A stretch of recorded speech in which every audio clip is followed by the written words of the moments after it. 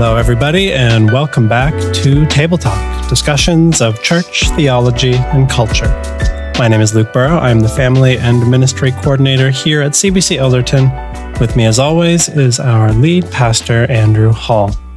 If you are listening to this episode as it's releasing, we are sitting here right at the beginning of September, which means for most people listening probably, but for us in ministry as well, it's the beginning of a very busy season as we all come off from the summer and as a new season of ministry begins. And Andrew, this year, the new ministry season is coinciding with a new sermon series. Mm-hmm. Many people will know we've even done some podcast episodes on it that we've spent quite a while now going through the book of Proverbs as a church. How long has it been that we've been doing Proverbs, Andrew? We started Proverbs back in September of 2022, and we went almost entirely the 12 months. Yeah, so pretty much a year through Proverbs. Yeah, with the exception, I think, of the Christmas season, and yet I only felt like we were scratching the surface of Proverbs. Yeah, Proverbs will do that to you for sure. And as we wrap up our Proverbs series and step into the next series, Andrew, you have opted to do your next preaching series on the book of James. For some people, that may seem just like a choice that would make just as much sense as any other choice, but I know that you had some very specific reasons for wanting to follow up Proverbs with James. And so as we get started, this first episode will be just an introduction to the book of James and what we're thinking about it as we embark on a new sermon series. We'll be doing a series of podcast episodes here on James for the next several weeks. So, Andrew, just to get started, why the book of James? So, I'll start with an ecclesiological perspective. So, in terms of how do I decide what to preach, mm-hmm. I do have conversations with the elders. So it's not just, this is what Andrew wants to preach, and so Andrew can get up on Sunday mornings and say whatever he wants. Sure, maybe some churches do that, but yeah, we do a little more here at CBC for sure. So I'm fully submitted to my elders, and I usually, I take the lead on it. That's part of my job as lead pastor, but I present to the elders, here's how I think this book of the Bible can counter some of the things that we're experiencing. Here are some issues that I think we need to address. Here's some things in the culture. In particular, coming off of the book of Proverbs, Proverbs is the Old Testament book of, it is the book of excellence on wisdom. Mm-hmm. And if you're going to counter the wisdom of the Old Testament, maybe not in a counter in that sense, but if you're going to balance it off, James is the book of wisdom from the New Testament perspective. Yet the books are very different. While James reflects the wisdom tradition of the Old Testament, he certainly reflects a wisdom tradition from a different perspective. Yeah. So Proverbs, the book of Proverbs really is speaking to potential monarchs or potential people who may have influence and power. Yeah. So it's always speaking from a position of authority, that you have it, and how do you handle it, and how are you going to rule well. Bruce Malchow called a section of Proverbs a manual for future monarchs. And I think that's a good description of what Proverbs is doing, is it's training up future monarchs. But the Bible speaks not only to those who are in power, but to those who are powerless. Mm-hmm. And the book of James, I think, is a book that speaks to those who do not have power. And it's speaking to those who don't have influence. And what do you do when you don't have influence? What do you do when you don't have power? And those are important things in our culture, because our culture has embraced a mindset that we need to understand it, but intuitively, anybody who used to have power should not have power, and anybody who didn't have power should have power. And as a result of that, all of the social structures have been inverted. In fact, today I was listening. I was out in the car over the lunch hour, and I was listening to one of the radio phone-in programs, and they were talking about children's rights versus parental rights, and this enormous conflict that is coming in our culture, and it's a result really of what happens when you overthrow power structures. You're overthrowing the parental responsibilities, and you're giving children full autonomous rights as individuals, that we function as people now who the individual is the one who has the rights rather than there's collective rights. So as a result of that, I think the Bible does speak to us as people who maybe find ourselves as Christians without power and without influence in our culture. And James wants to instruct us in several ways. Yeah, in fact, I think it would be fair to say that probably more of the Bible speaks to God's people from a position of not being in power than from a position of being in power. Certainly we have both, but as you look at the New Testament, at least from what most of what comes to mind from my own memory, is that God's people, when the Bible was being written, the New Testament especially, spent a lot of their time persecuted and without much power.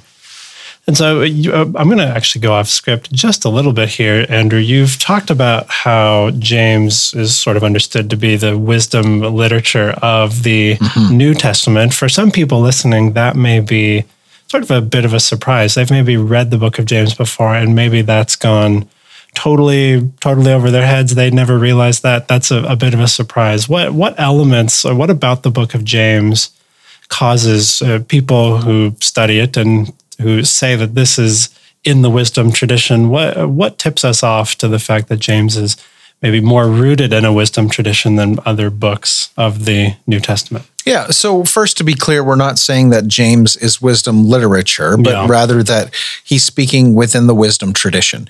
The wisdom tradition of the Old Testament really begins with understanding who we are and who God is. Yeah. And in light of that, James, he only mentions Christ, I think, by name twice in chapter 1, verse 1, and chapter 2, verse 1. And there's no real doctrine of, there's no evident doctrine of atonement. There's no evident doctrine of the resurrection. I think they're implied in places, but they're not explicit. And so James has very practical concerns about how we live our lives. So from the very outset of the book, James begins by talking about if you lack wisdom, that you should ask of God, who gives generously. In chapter 1, that we face trials, and these trials are producing in us character, hope, and wisdom. And if you lack wisdom, you should ask of God, and you shouldn't be double-minded. And then by the time we get to chapter 3, he's fleshing out that wisdom, that there's wisdom from below and there's wisdom from above. And the wisdom from below is earthly and demonic and divisive, and the wisdom from above is spiritual and godly and righteous and peaceable. And so he's contrasting these dualities, and as a result of that, he's really trying to get people to think about, how do you live wisely, how do you live skillfully when you don't have the kind of influence that maybe you'd like to have. And so that essentially then becomes why this book is a book about wisdom. And so, as you might do, listener, if you were opening up a new book of the Bible in a study Bible, we want to spend just a little bit of time doing a little bit of introduction to the book of James. As it stands here at the beginning of September 2023, Andrew, you are planning to preach an introductory sermon, to the book of James this Sunday. That, if I understand correctly, is going to be just the very first verse, unless maybe your plans have changed. But I think that's what you're planning on doing, which is going to be just an overview of what this book is and all of the details around it. And we want to do a little bit of that here in podcast form today. And so, some basic questions that we all want to ask and try to have in our minds as we're reading any book of the Bible. The first one might be who wrote the book. Sometimes this is a very easy question. Sometimes this is a very complicated question. And in this case, I would say it's maybe easier than some, but also maybe not totally apparent right from the beginning. So this book, Andrew, is called the Book of James, but we know a couple of biblical figures with that name. And do we have a strong sense of which James might have written this book? So a couple things that we need to say. First, the name James is actually from the King James version of the Bible. Yeah. It's in Greek. If you're reading it, it's the name Jacob. Yeah. So he is the counterpart to Jacob of the Old Testament, who stands in the lineage of the people of God. So maybe that throws some people, but it shouldn't. But the name is Jacob in Greek. Yep. It's just by tradition that we continue to call him James. James, who is he? There's probably two possibilities, and I don't think that it really matters which one you choose. Sure. It doesn't really change. It doesn't change how you understand it. It doesn't change meaning. It doesn't change its authority in Scripture. I would say that there are many today who would say that the author is James, the brother of Jesus, that he seemed to have influence, we know, in Acts 15 as leading the church in Jerusalem. He was very Jewish in his outlook and perspective, and scholars have pointed out how he how the language of Acts 15 is, there's connections to the book of James. Yep. Certainly, we know from Mark's gospel that in the early days of Jesus' ministry, his brothers rejected him. They did not see him as the Messiah. And so we can, I think, assume rightly that since he became a leader of the church by the time we get to Acts 15, that he had a lot of knowledge of who his brother was, his half-brother, and that he understood his teachings. He wouldn't have been a leader in the Church of Jerusalem otherwise. I think the one disadvantage of that perspective is that he wasn't there and present with the teaching when Jesus, his brother, was teaching. Yeah. So the other option is James the Apostle. James the Apostle certainly was there. There are so many connections between the Sermon on the Mount and the book of James. If you start to just go through the Sermon on the Mount and the book of James, you can barely find a verse that doesn't have some sort of connection between James and the Sermon on the Mount. So there seems to be at least evidence that whoever wrote this book was very familiar with the teachings of Jesus. James the Apostle or James the brother of Jesus, there's very good reasons for both. James the Apostle, he was killed fairly early on. He was martyred for his faith, so before AD 43, I think it is. He would have been martyred, so long before the Gentiles would have been incorporated into the church.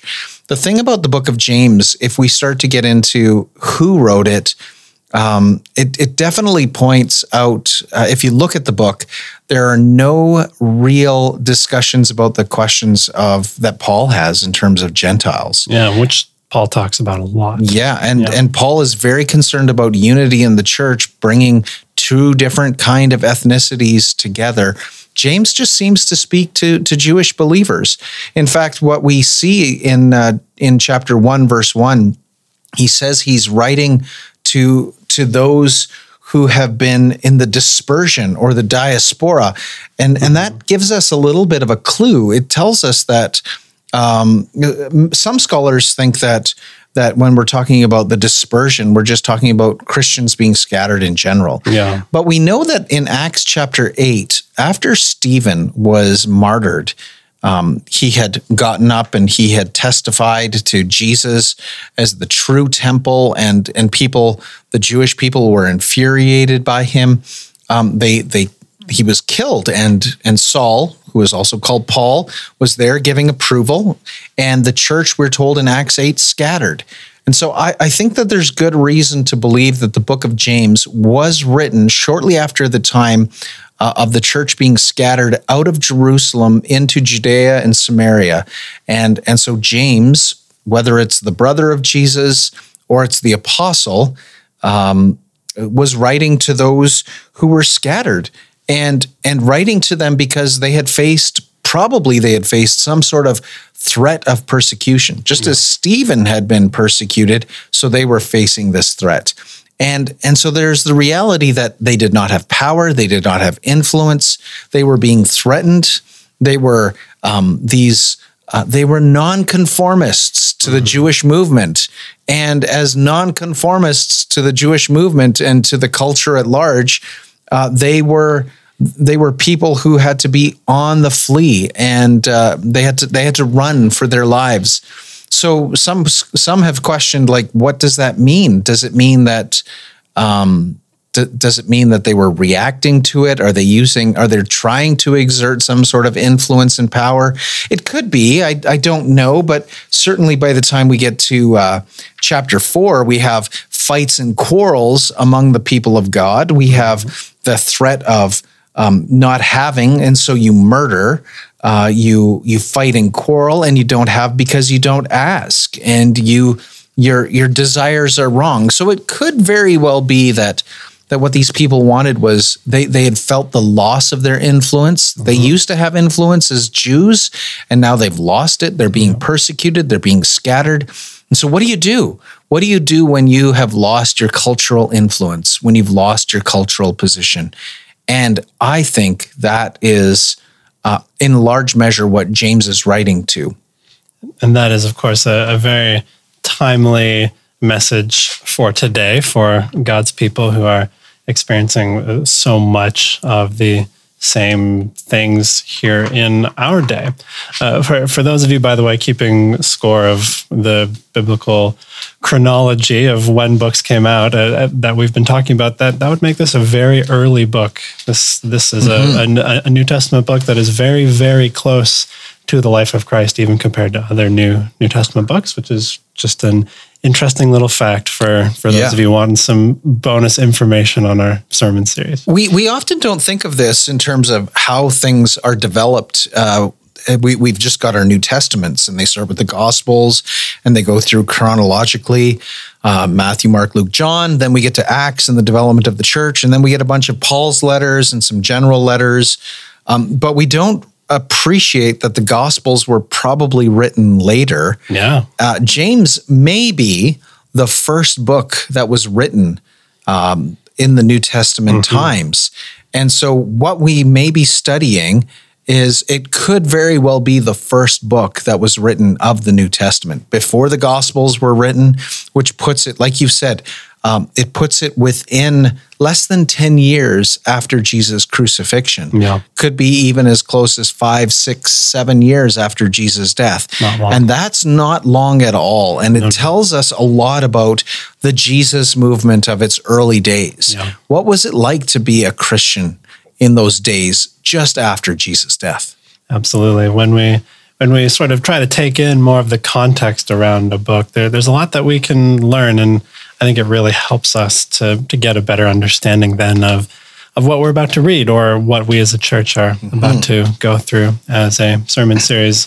Normally, when we're looking at a book, we want to think a little bit about the sort of the geographic context. Who was it written to, and where were those people? But as you've mentioned, this letter is maybe a little unique. It's not the only letter like this, but it's unique in that it doesn't seem to have been addressed to one specific place in one specific church, which is what we often see in many New Testament letters. This one is maybe a little more of a universal letter compared to maybe some of Paul's letters that are very focused on one specific people at one specific moment. Certainly it's sent out, we know from verse 1, chapter 1, that it's sent out to the dispersion. So it's James probably writing from Jerusalem, and he's writing to believers who've been scattered because of persecution, who've been scattered about. And so he's trying to get the message out. And so there's a sense in which, how are we going to behave in light of facing persecution, facing opposition. We don't want to turn on ourselves, and we don't want to turn on others. But James has this, he has this duality about it. You don't want to be friends with the world. You're either a friend of God or you're a friend of the world. Chapter 4, verse 4.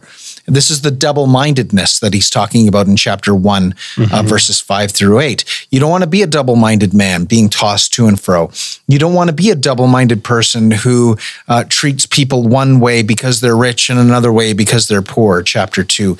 You don't want to be a person who talks one way in public and yet acts a different way in private, chapter 3. Yeah. You don't want to be a person who responds wrongly when you've got the kind of influence that maybe merchants have. Now, you don't want to think highly about your life when your life is in the hands of God, chapter 4 and chapter 5. And so James really, I think, so scholars don't think that there's much of a structure to the book of James. I actually think that there's a fair bit of structure. And I'm probably, because of how I believe in I have a high view of the scriptures.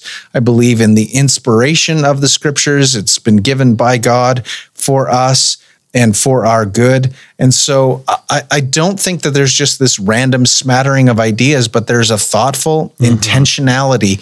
And James seems to structure his writings around the brothers. So whenever we find that phrase, the brothers, it's probably a clue that we're entering into a new section that's developing this idea of don't be double-minded. Faith works.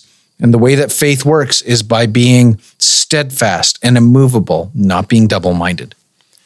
And so this has been one of many episodes we're going to do on the book of James as we step into a new ministry season. Andrew, you have titled your sermon series, James, A Guide for Nonconformists. And you've spoken a little bit about that title already, but maybe just as we're signing off here, why don't you give a pitch for that particular title and what we can expect from this sermon series over the next, how long are you? I'm not sure yet how long. So, a little while. TBD on that one. Yeah. So nonconformists, there's a couple of things here to pick up on. First, in our cultural moment, it's cool to be a nonconformist. Very much, yeah. But everybody's unique until you get to know them, because we're all unique until you find out that everyone's unique, which being unique means you're normal. So there's a sense in which there's this cultural coolness about being a nonconformist, and yet the nonconformity has a historical context to it. So I've picked up the idea of nonconformists because in England in the 16th century, the 16th and 17th century, there was a movement of those who resisted state power and state authority.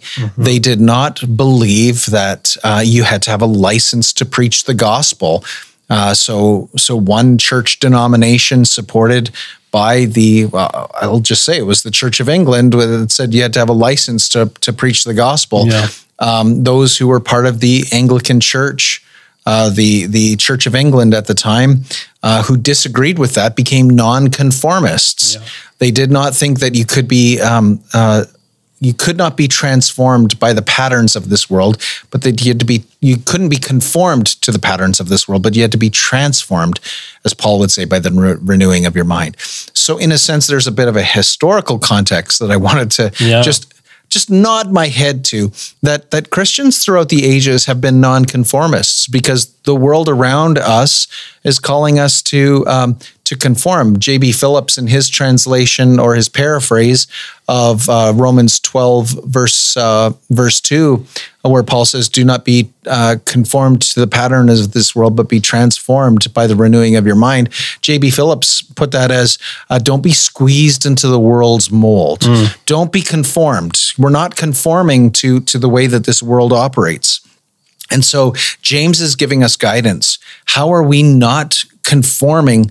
Our culture has a certain way of thinking about power and influence, and the way of Jesus James picks up on this. He's picking up on Jesus' Sermon on the Mount and the way that Jesus lived his life to absolutely oppose this conformist mindset of our day, that you don't use power to be oppressive. You don't push people to conform into beliefs. What you end up doing is you live in a way that displays that there is a wisdom that comes from above, that you can be single-minded in your devotion, because when you're a friend of God, you're not a friend of the world, and you can live in conformity to Christ and not in conformity to this world.